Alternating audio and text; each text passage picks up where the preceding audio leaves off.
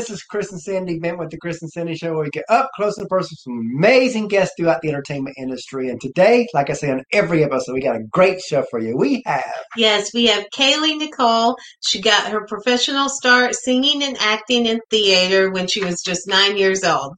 She's worked in film, TV, voiceover, and stage, which has enriched her recording career. Above all, her passion lies with storytelling. And I love the storytelling because that's my passion. Oh, we do. I tell stories all the time. So many times we're talking to friends, and I'm always telling stories. Always. I love it. It's the best part. Welcome to the show. Yes, welcome. Thank you. Thanks for having me. And it's really cool that you're our last one before a big trip. Oh, so excited about that. Happy to send you guys off to Nashville. Thank you. The crazy part is, can't wait. The crazy part is, it's like we're so used to doing this because we've done like almost 400 interviews since January of last year. Yeah. So now it's going to be like, I'm going to feel like we're going to have withdrawals of doing interviews. I know. Taking a break is not easy. Right. It's very difficult. And y'all know that firsthand. Speaking of, how has COVID affected you, and what have you done to maneuver through it? Oh my goodness. Well, I think I'm pretty adjusted now, if we're honest, because here we are over a year into this. It definitely took me the first 2 weeks. I kind of just did enjoy the break. I was like, okay, fun, whatever. And about the third week, I realized this probably was going to be a while and that I better start finding some ways to kind of continue to work while in this situation. So first things first, I was working on the EP that just came out a few weeks ago when we were all shut down. I had just kind of been in the studio writing about, I think, 2 months before everything shut down. So we really had just started working on it. But we all, about 2 months into the pandemic, we kind of worked out a way to continue working on things. We kept writing on Zoom, and then we kind of figured out a way to move on in person with just like distance and masks. And, I'd walk in. The vocal room and the engineering room were two separate areas. So I just go straight into the vocal booth, and my producers and I would just chat from there and record these songs completely in the middle of a pandemic, just like doing it. And that was really great. The other things that have kept me really sane and I think grounded during these times are spending time with friends. And I have kept up lessons and classes, which, there's no point in time where in my eyes that stops or ends to me. There's always so much to learn, to grow and change.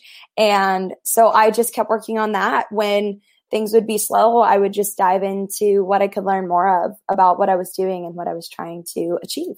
So that's been really great. It was kind of funny.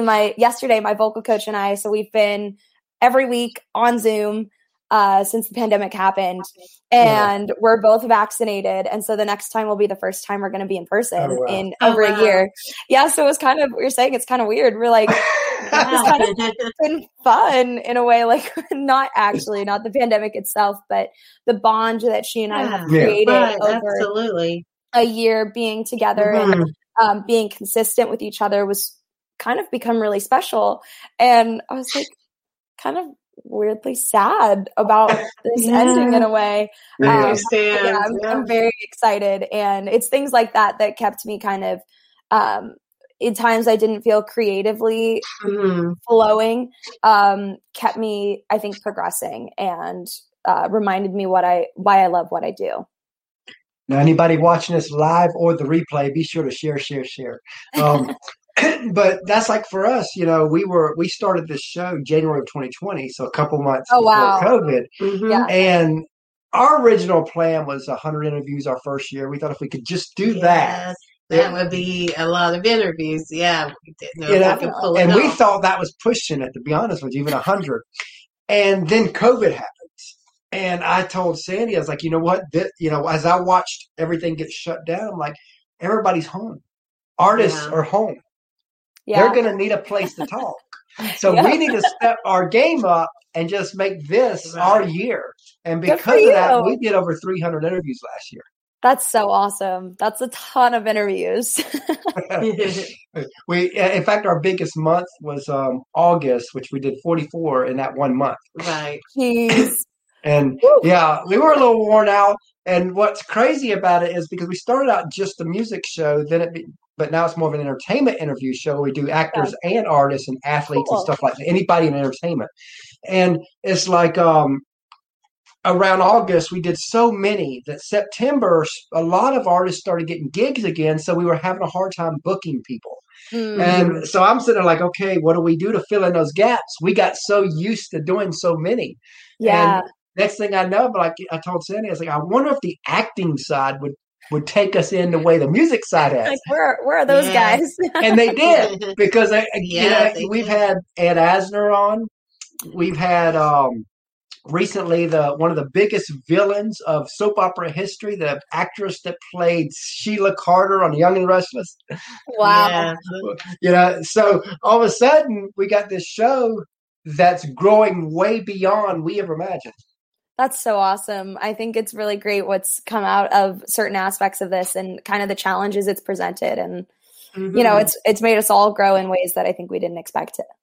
Exactly. Yeah. So, a lot of people would ask, when did you know you were going to do music? I always like to go deeper than that. When did it click that it could be a career?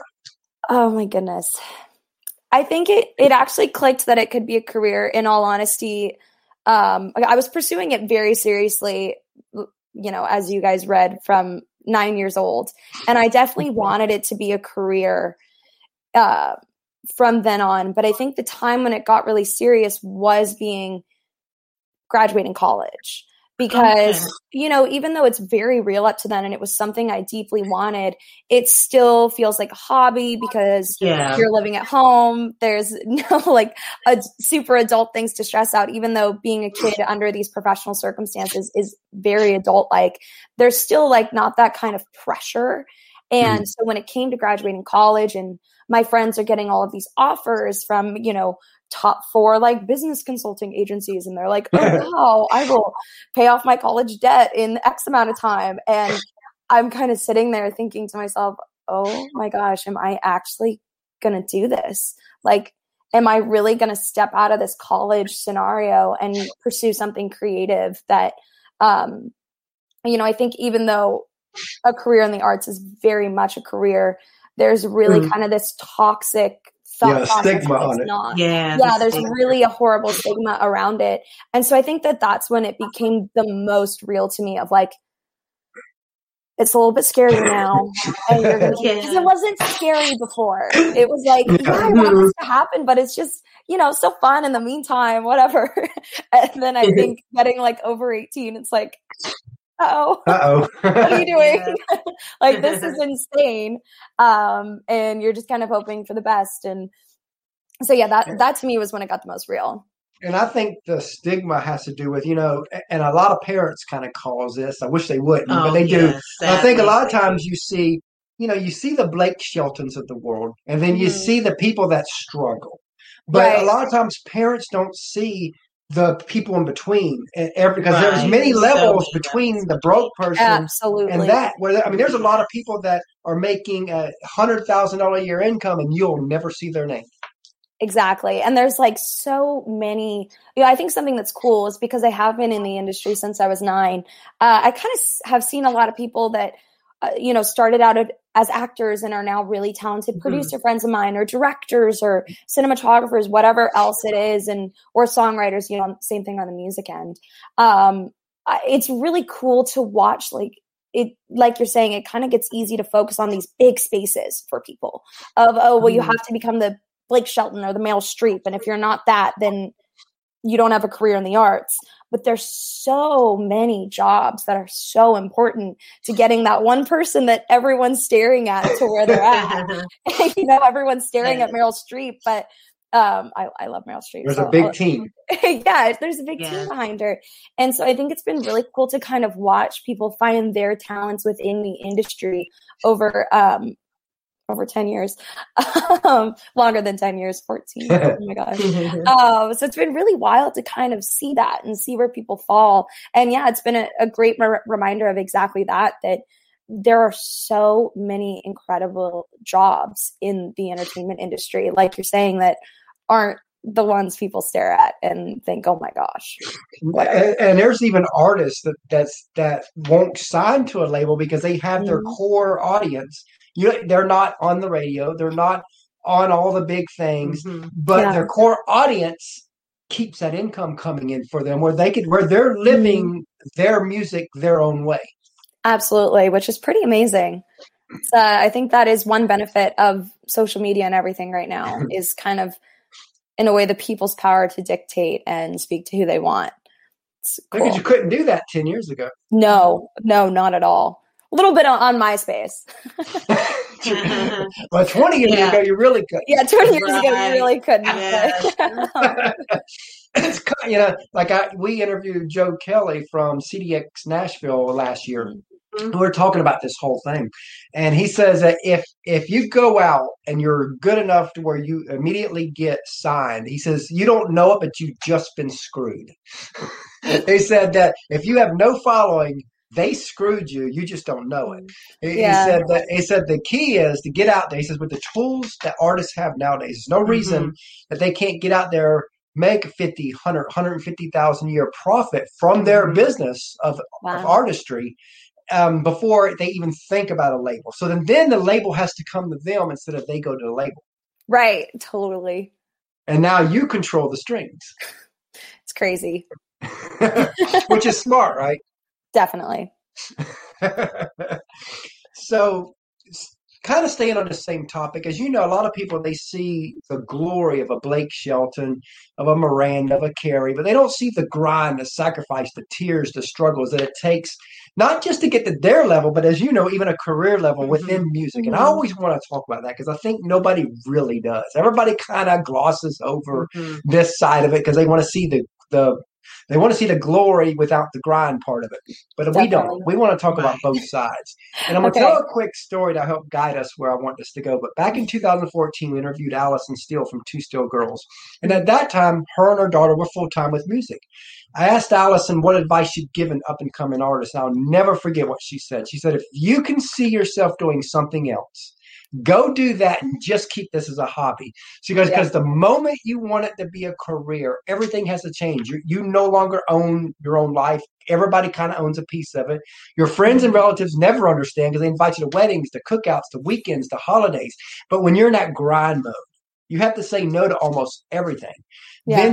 Then your family has to sacrifice because they have to be willing to give you up to the world, so to speak, and let you give the bread to the world and they take the crumbs in a way. Yes. It's a tough road. But then she added, but if you cannot see yourself doing anything else, then go all in. Because the only way that those kind of sacrifices would be worth it. What do you think of what she said? Let's talk about that. Oh my goodness. I think that's absolutely true. I don't know if you guys have had a chance to listen to the EP I just released, but I actually wrote a song pretty much exactly about that. It's called Half a Heart. Would that be the song you'll play for us later? That wasn't the one I was planning to play, but maybe next time. Okay, next time. Yeah. But that's kind of, something that for me, so I'm been living in Thousand Oaks with my family. We've been out here since, 8 years. And after college, I kind of moved back home, didn't really know where I wanted to go, if it was time for Nashville and whatever. And I felt really called to Nashville, but there was this huge part of me that didn't want to go. I love home. I love my family. I love the friends that I have in California, the community I have around here. And I think that's where this song came from. I remember I went into a co-writing session and I sat down and, I kind of keep this bullet list of ideas for songs. And I'm reading through this bullet list. I go through 20 and none of them are really affecting me. I'm just saying these different titles. And I get to read the one that just says Half a Heart. And I immediately start just tears swell in my eyes and I can barely get the idea out. And my co-writer, he's like, I don't even care what that idea is. I want it. Right? That's the one that we're writing. And, the song's kind of saying that is that the second verse is kind of one of actually lyrically things I've written, one of the things I'm the most proud of. But it says like, big wins come with a price, unexpected sacrifice. Mm-hmm. And I think that's really it at the end of the day. I think people forget, I was homeschooled from 9 until the first day I walked into college, and all the things that people see as simple, I am like, what? I never got a locker. I think that sounds like the coolest thing on the planet, but I never had one. And so I think it's coming down to the things like that. And I completely agree. That's pretty much in line with the advice I give to friends or tell people how I see myself, is that like, the second that I think I'd be happy doing something else, I'm going to go do something else. And that was kind of what it came, going back to the moment I was talking about in college. That's what I started thinking about. And I got an internship. I won't say where, but it definitely solidified for me that I couldn't do anything else. I remember I just like, I sat in this office, for college credits, doing a little 9-to-5 internship. And there was just one day I realized all I had been thinking about all day while doing these tasks was my music. Nothing else. I was just like basically doing these tasks with the blindfold on. I probably was submitting terrible work for this poor company, but all I could think about was my music. And it was kind of in that moment where the fear went away of leaving college and pursuing the creative arts, because I realized that if I didn't, I would never forgive myself. I would never forgive it. And that I'd always be wondering about it. But what if? You'd always wonder what if. Yeah, I would always wonder if, but there's a lot of things when you're chasing a dream like this that is kind of unpredictable, uncertain, and leads you to a lot of different places. You miss a lot of things. I've actually been that's another reason I've been really grateful for this year, is because I've been around my friends more. But before, when I was traveling all the time, I was back and forth between Los Angeles and Nashville. I remember I'd come home and see my friends in LA, and every time I would just be like, I'm missing so much. Like, I would almost leave nights hanging out with my friends crying because, obviously not their fault, but I'd just come back and I'd need updated on so many things and all these tiny little moments and these inside jokes that I wasn't there for. And, this time that they went to dinner and like all these things that normally I'd get to be a part of, but all of a sudden I'm not because I'm chasing something. The high price of calling. Yeah. And I think that's what people don't see. It's not the stuff. I think sometimes what is advertised is the grind is, missing the bigger moments, which are of course crazy important and still hurtful to us. Yeah. But to me, it was becoming the really small things, the nuance of the everyday that I didn't get to see from my friends, for my family, I love my dog so much, for my dogs. Like, that was the stuff that was becoming really hard, or is really hard for me still. It's been better because, we've all been home, but I'm about to be traveling again. So that's what gets hard, is it's the small little nuances of every day that you're not a part of.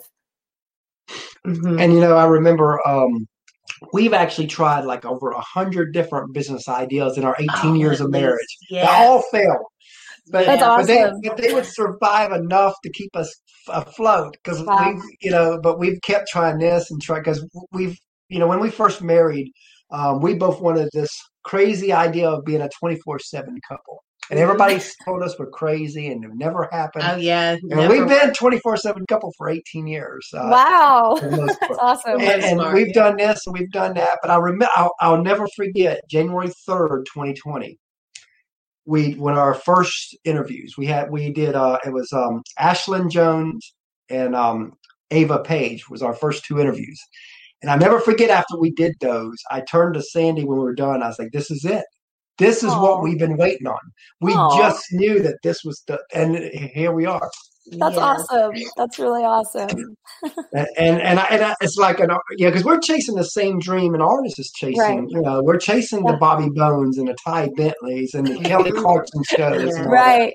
So we're chasing all that too. So we get how it feels where all of a sudden, like, you get to open for a big artist or a big venue. We get this big artist on the show and we're like freaking, Yeah. Oh yeah. and Totally. all of a sudden, and so we get these little highs and these We lows do. and the rejection and this. So everything that comes with being an artist, we have felt. And the side jobs. And we do side jobs to keep us afloat. Everything.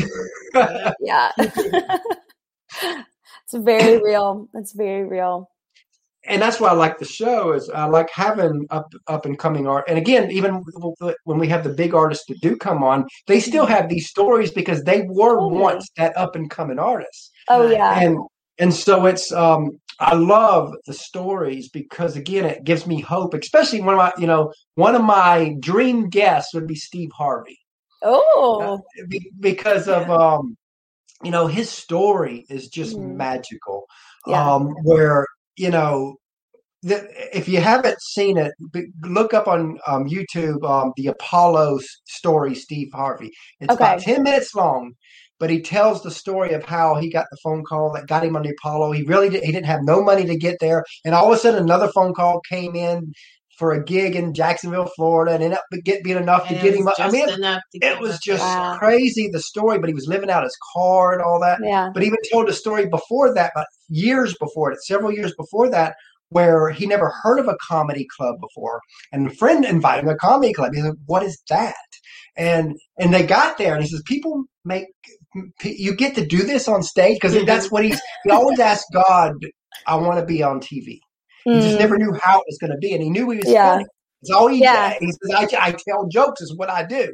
Yeah. And I remember him saying that night he wasn't supposed to be on. One of the people couldn't make it, so they called the next name on the list for the following week, and it was him. He gets up there, and he wins $50. And he says, everybody thinks that I won $50. He says, what I won was my purpose. Wow. That's so great. I think you always you hear these stories and they're just, I mean, it's pure faith. That's all I heard listening to Steve Harvey. But I think I hear that when I listen to so many other stories of people who are successful to any degree, is that it's really getting kind of this calling put in yourself and having pure faith that it will happen no matter what. And I think that is really what's incredible. And I don't know. I even look at my own career and it has been a long one, but I'm not where I want to be or hope or plan to be. But even looking at this stage so far, I've made it here so divinely and not by my own, I like to say that I work hard and then I meet God in the middle. I work really hard here and then he, I remember somebody said, work like it depends on you and pray like it depends on God. Yeah. Cause it really is like every time I look at something, it's not really me. It's really not. Like even the people, the producers I'm working with now that are so incredibly talented, I met them in the most insane, craziest way. Like a suitcase fell on me at the Nashville airport. Oh, wow. It's not, I can never attribute really anything that's happened to me to my own hustle and grind. I think those situations come to me because I believe in what God has placed in me, but it's just crazy to look at them and even look back at mine. And it's so just perfect in I can't imagine it going down any other way. And that's always incredible to me. And I think you hear that when somebody like Steve Harvey, job lining up after job after job after job, when constantly he wasn't able to provide for himself. I think, it's hard to hear anything else but God in that to me.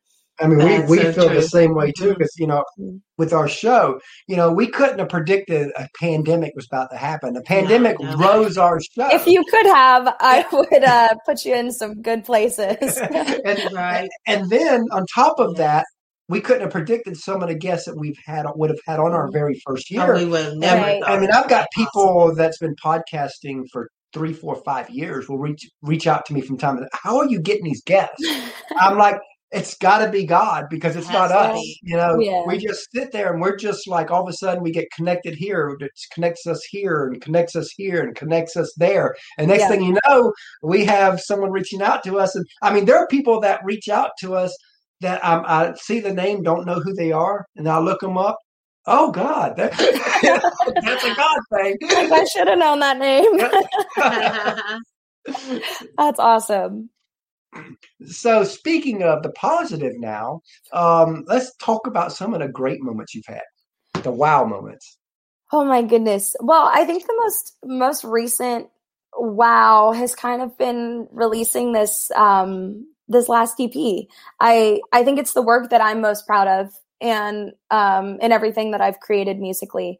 I think it's what I feel is the closest to who I am and what I'm capable of producing over a lifetime of a career, hopefully. And so I'm really proud of that. And I think it's been really amazing to see the response to that, because I think that this is so authentically me and the truth of how I feel on a lot of levels. I mean, it's only 5 songs, so it's like barely scratching the surface of thoughts and feelings that I have. But just seeing the reception from people responding to that, I think, has been really powerful. The song One More Time, that I released that in January, and it's part of this new EP. And I lost a dear friend. He was my first boyfriend and then became my dear friend, and we used to write songs together. And he overdosed almost 3 years ago now. Oh. And I wrote a song about it. And to be honest, the day that we released that song was probably one of the most emotional days of my life. Oh. I think I cried. Yeah, I think I cried from waking up at 7:30 until my head hit the pillow that night. Mm-hmm.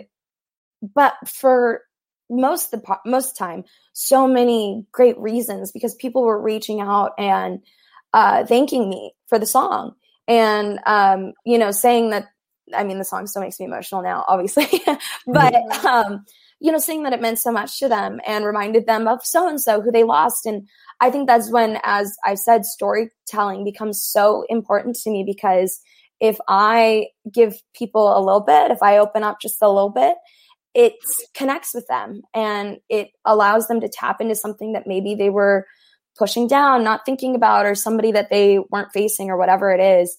And I think that that's what makes music and the arts so important and so powerful, is that ability to connect with people that have never met you. Getting another message that really hit home, that was a really wow moment for me, was from someone in the Army fighting. And he said that he had really bad PTSD and couldn't sleep at night. And he played my music and it helped him fall asleep. And that just brought me to instant tears. Wow. It still does. I was like, just me having fun and doing what I love is helping somebody who's sacrificing their life for me sleep at night. That was unbelievable to me. Wow. And so I think those have been the most wow moments to me, is seeing my music help people.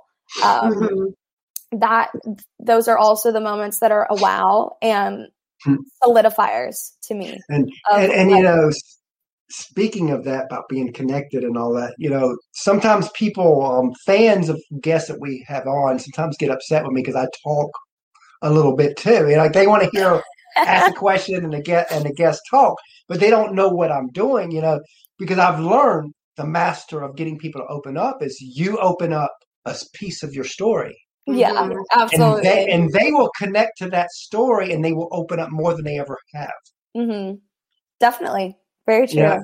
Just like when you talking about the overdose, I went through 19 years of addictions until God healed me 13 years ago. But first 5 years of our marriage, it was hell for her because of those.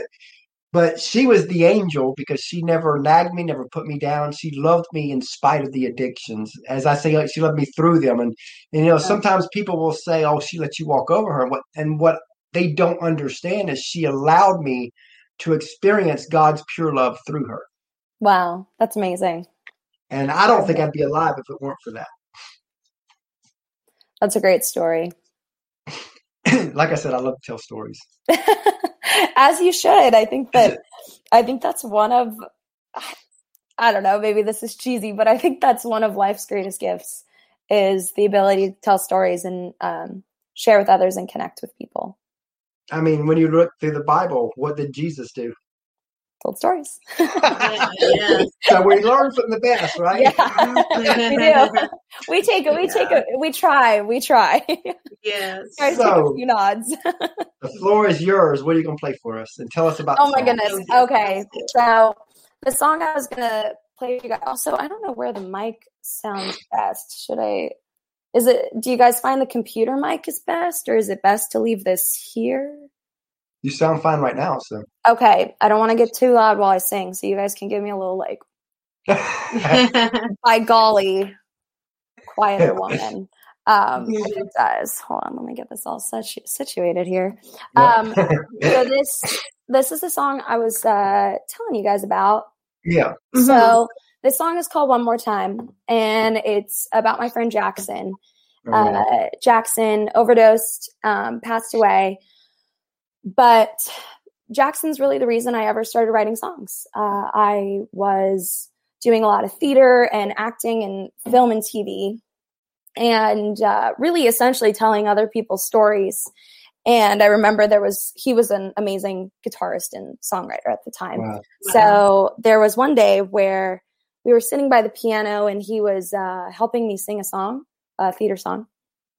And I remember he kind of just like stopped playing and just looked over at me at the piano, and he was like, "Why aren't you writing your own songs? Like, you have so much to say, and you're such a great storyteller. And I don't know why you're always singing everybody else's songs." So, losing him kind of obviously hit me very hard, but it was very unexpected.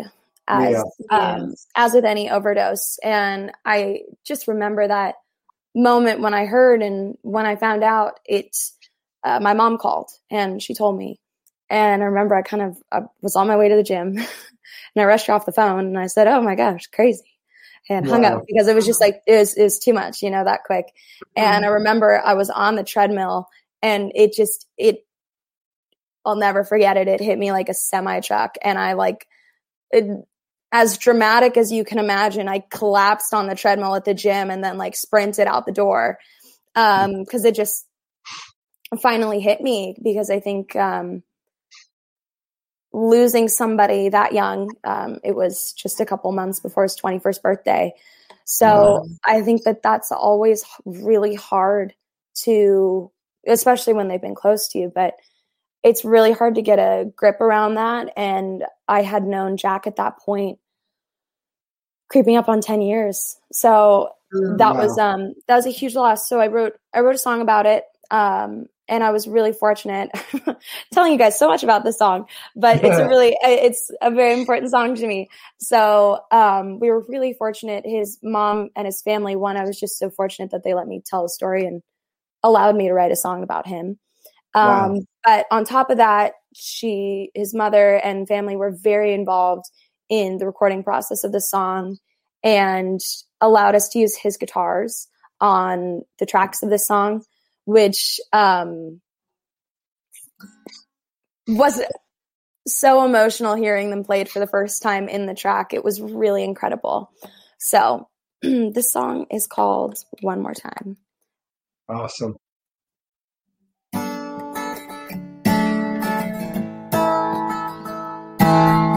People come and go, seasons change. We made plans for tomorrow, don't even get today. Without you, I fly blind on my own. Cruise to the moment, fade like snow.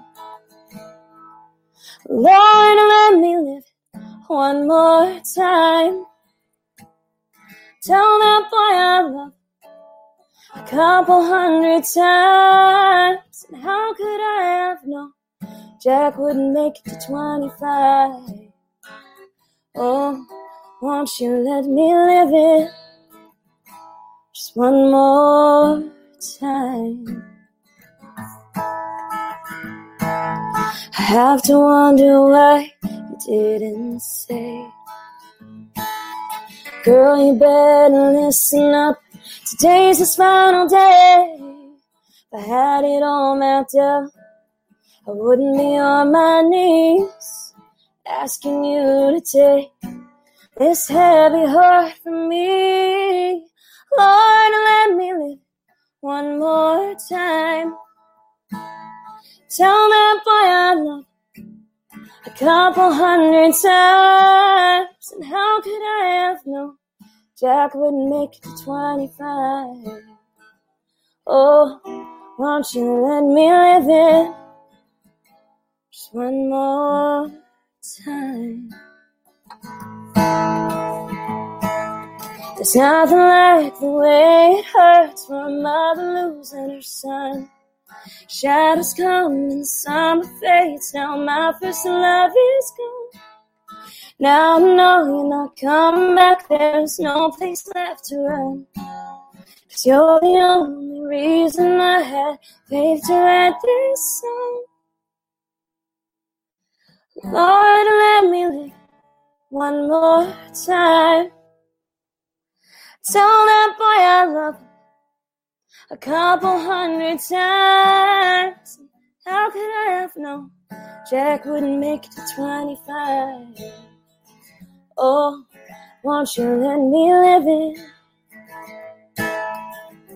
Oh, I need you to forgive it just one more time. Just one more time.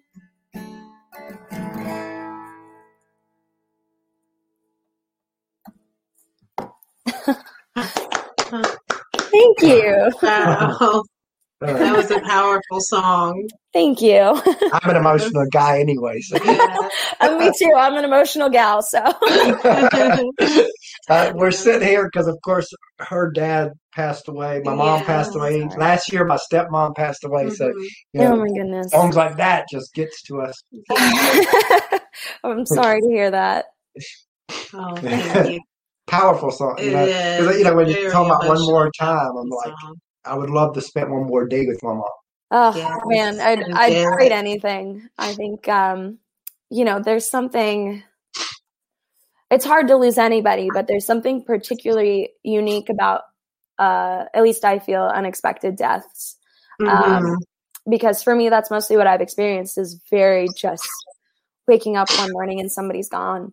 And so that was really where the song came from, is that it just is. I think all of us would take, even when you know somebody's dying, you would give anything for one more minute with them. But when you don't know, they're going to go.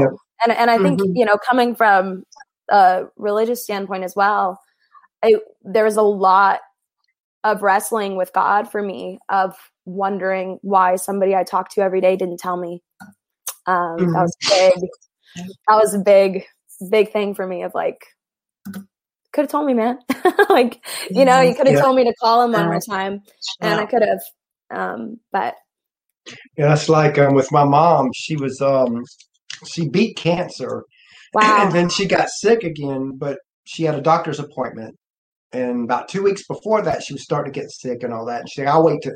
We kept trying to get her to go ER or something, and she got, "I'll just wait to the doctor." So we get her to go to the doctor. Finally, to the doctor. And we get there, and they said, "Y'all need to take her to ER." And this is the day of the doctor's appointment. So Sandy and I took her to ER and all that. And we're there. She's strapped in. They got her all thing, and we haven't ate all that day. And I remember asking the doctor, can we go home for a few hours, freshen up, eat, and come back? Will she be fine? Doctor, oh yeah, she's fine. Well, we leave. We get home, we get a call from the hospital saying, "You need to come, we got to talk." Well, I told Sandy she's gone. I knew already. Yeah. And it was like, it was one of them things of where, I wish I'd have been there. Yeah. and I kind of treated her not so good that day. And it was like, all that. All of that. And the guilt came so strong on me because I went through, like I said, 19 years of addictions, but my addictions were, if my life was going good, I didn't drink or drug that much. But if it was going bad, that's when I went down a deep hole. And she passed away 6 months after we married. So all of a sudden, that's when the addictions came back stronger than ever, and she had to deal with it. Oh, I'm so sorry. And then her dad, we get the call. Right, that was unexpected too. Yeah, he had pneumonia. He'd been sick. A similar story to Chris's mom. He'd been sick a couple weeks, and we were all like, "You need to go to the hospital. You need to get checked out." And he was stubborn. He wouldn't go. And the day he did finally go, he did make it. So again, both of our stories are connected. As the day that they both went, is the day that they both died. Yeah. Wow. That's crazy. I'm sorry. So, so that's been, so again, it's one of the things where, like you said, like in my stepmom, she passed away last February, a little different story. Yeah. Hers you pretty much knew that she didn't have much more time. You knew. And so we were able to prepare for that, but unexpected doesn't make it any easier. Doesn't make it easier, but unexpected. They're both really tough, but I think unexpected really tends to knock the wind out of people a lot. It does. It does. And I think it's very challenging. Yep. Absolutely. Now, as you know, a lot of people, they see the artists, but they don't see the teams behind them. And I always want to give teams credit and love that they deserve that they never get. Right. That's true. So if you want to take a few moments just to tell us about the team that helps you. Oh my goodness. Well, I have a really awesome team on the creative end right now. I'm working with Brett Pemberton and Michael Blue to make these songs that have recently come out and a few new ones.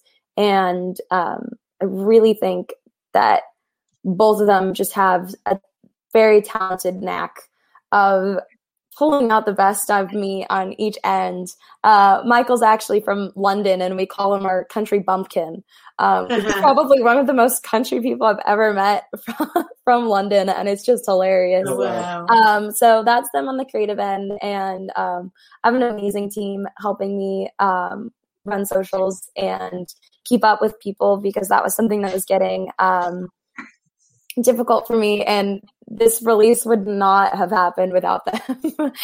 And they're so talented, and just again an area of life where I feel really blessed that they came in to help me, and they're bulldogs for me and fight for me.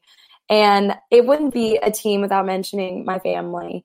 They're definitely a part of the team, and support me and keep me going and believe in me, even on the days when I don't believe in myself. And my friends, same with them. But that's kind of it. I'm a small team right now. It's pretty tiny. That's where everybody starts. Yeah, exactly. And speaking of teams, we have a third co-host, our little 9-year-old that we let ask. Oh, no way! So Sandy's going to go get him real quick. Okay. And we got a 2-year-old little daughter that when she gets older, we'll be plugging her in the show too. Oh, how cute! Because we are a family affair show. Well, of course, it would be unfair. That's so adorable. Yeah.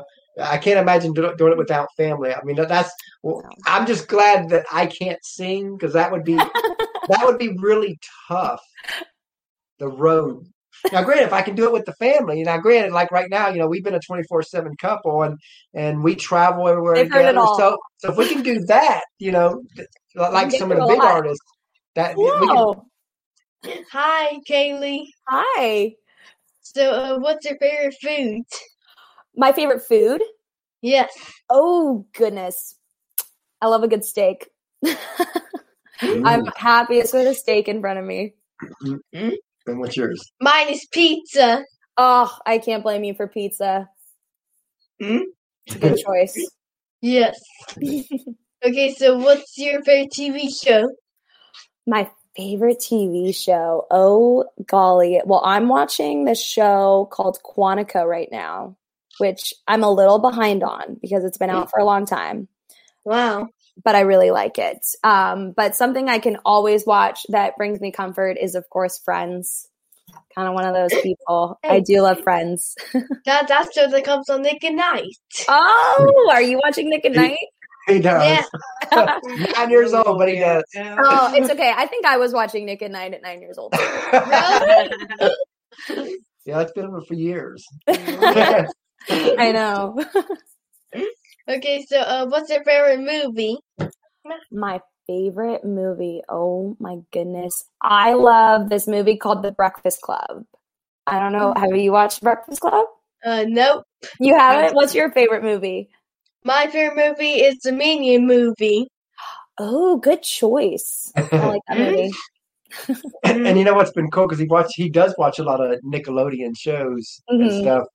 Because we do entertainment and overall, we've been able to bring on quite a bit of people from his shows onto our show for him to talk to. Oh, fun! That's so exciting. Yes. And what was your favorite TV show? My favorite TV show. I forgot. SpongeBob. Oh, I loved SpongeBob growing up. Yes, SpongeBob has been on that long. I still quote SpongeBob. Yeah. Bye, Yanks. Bye. Yeah, he loves to be part of the show. That's so fun. I love it.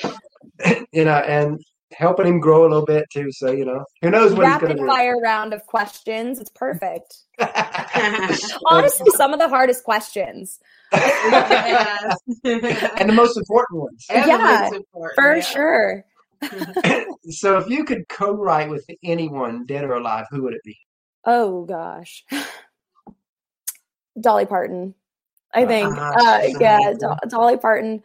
I think that's one person that if I even just was breathing the same air as, I would probably forget how to formulate words. Most likely. That is awesome. Yeah. Now, this could have 1,000 answers. Just think of the first one that pops in your head. But oh no, what is a song you've heard that you wish you wrote?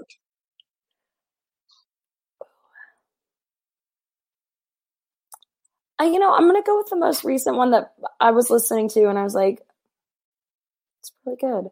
Because there's a lot of them, like, over time. But most recently was pretty much anything off of Casey's latest album, I wish I wrote. But specifically, I think Butterflies. I think that is such a well-written, well-produced, and just perfectly executed song. And I was listening to it, and I was like, there's nothing wrong with this song. It's just perfect. Like, there really isn't. I mean, and I can't think of a time that I've ever listened to a song and been like, oh, well, you could have done this. That really never happens, but it's just every time I listen to that song, each lyric, I'm like, yeah. You can feel it. Yeah, exactly. It's really well done. So, in 2015, we interviewed Kelsey Ballerini, and one of the questions we asked her was where's she going to be in 5 years. I always like to tell this story before I ask the guest that same question, because the answer she gave us in 2015 is almost to the T of the life she's living now. Oh, wow! She knew where she was going. Yes, she did. I think that when we interviewed her, if I remember correctly, her first song was at number 28 on the charts. She didn't even have a number 1 yet. Wow, that's awesome. And so, so she's living that life. So where do you want to be in 5 years? Oh my goodness. I think in 5 years, I want to be making music still and continuing to make music. I would like to have recently bought a house in Nashville. That's my goal on a personal note and a personal side.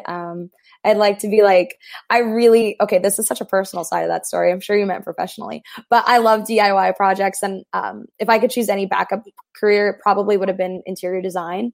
So in 5 years, I'd love to be just like doing my little home up in Nashville and getting that all done, making music, hopefully have had, like one charting song under my belt. Hopefully have finished an album. and sign to a label. I think Love would that. be pretty cool in 5 years. Yeah. So now let's look further down the road. Let's say let's say you're 15 years in, you're a success on a grand scale. Whatever that looks like for you, you're there. If the person you are today could meet her, your future successful self, what would you want to remind her? That taking your time is the most important thing, that there's always enough time, and to make time for the people that you care about, and that the people you care about matters more than anything else that's going to come your way. Oh, awesome. And if you could describe your music to someone who's never heard it before, how would you describe it? Old school meets new school. I love that. Awesome. And what would you like for your legacy to be as an artist? What would you ultimately like to be known for?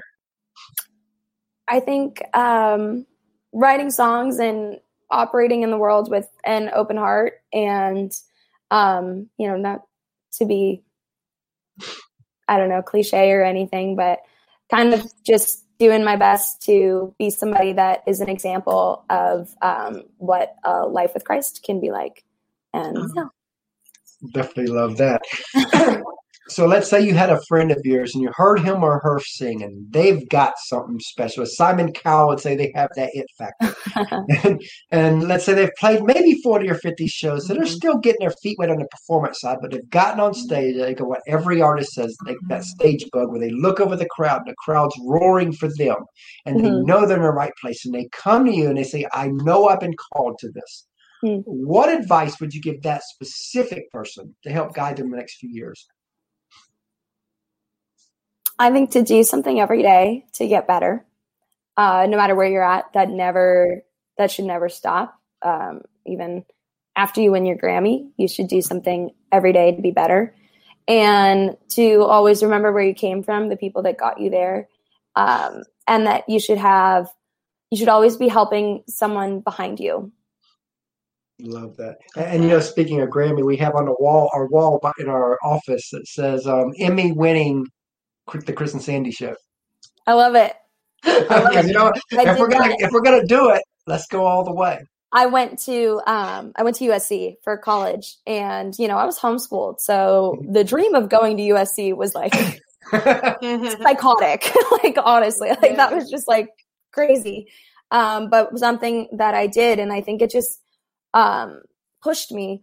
I wore a USC sweatshirt every day while waiting for my application to come in the mail. And anytime somebody, not friends, I obviously didn't lie to friends or people I knew, but if I were at the grocery store checkout and they'd say, oh, do you go to USC? I'd say, yeah, I do. Oh, wow. I study music industry at USC. Very confidently. Yeah, I was a student. And I kind of really believe in that now, because I think it sets you up to push yourself harder, because even if it's strangers, you've told somebody you go to USC. And so you better go to USC, because grocery store knows. And I fully believe in that. I think that's great. That's like we let it out there to the world that, we want Steve Harvey to eventually be on here. We want Tyler Perry, because he's got the same story. Oh, I love it. As Steve Harvey, that we want to be a Kelly Clarkson type show. Because we when we first started, it was just going to be maybe an online thing. And as we keep growing, it becomes entertainment and all that. And I'm like, what? We can be a Kelly Clarkson show. We can be the first married couple daytime TV talk show.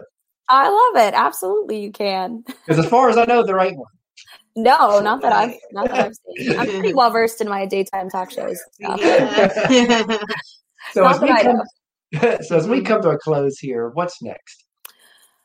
Well, I'm working on more new music, which I'm really, really excited about, and kind of continuing that and releasing that. And then as everything's kind of moving and grooving again, I'm in Thousand Oaks with family still, so kind of getting back to Nashville more and doing that. And I think just continuing to write music and grinding, and hopefully live shows as we all start getting there, which I'm very excited for. I'm hoping to tour next year is what I have my eyes on. So Yeah. fingers crossed, that's where we're at. And we're getting to go see Nashville for the first time ever tomorrow. Oh, so. really? So We're going to be super spending excited. 5 nights there. Oh, Yeah. you guys are going to have a lot of fun. And what's funny is we've great already city. decided that we're moving there. So Oh, you have? we're just going to. Congratulations. So we're Congratulations. So we're going to see where we're going. And what's Okay. funny about all this is when we first met, we met online back in 2002 when it was taboo, of course. They But only- yes, and now it's common. but we met February 2nd of 2002 online. We talked on the phone February 4th. We set a wedding date February 18th, and we met in person March 4th. So Oh we were my meeting gosh. in person. Yeah. So we were meeting in Crazy. person to see who we were going to marry. Yeah. So in Wow. a sense, we're going to go see Nashville where we're going to move. Yeah. Seems to be good luck for you guys. So whatever works. That's always been our strong point, is just stepping out in faith and going. Yeah. Wow, that's awesome. That's really So great. tell everybody how they can reach out to you. Well, you can follow me on Instagram and Facebook, which is Kailey Nicole Music for both. You can follow me on Twitter, which is Kailey N Music. And yeah, keep up with me there. And I post all my updates to each of those social platforms. So And, we really enjoyed having you on it, and we look forward to having you back. thank you. I hope so. It was great to be here. Thank you for having me. You have a great day. Thanks. Bye. Bye.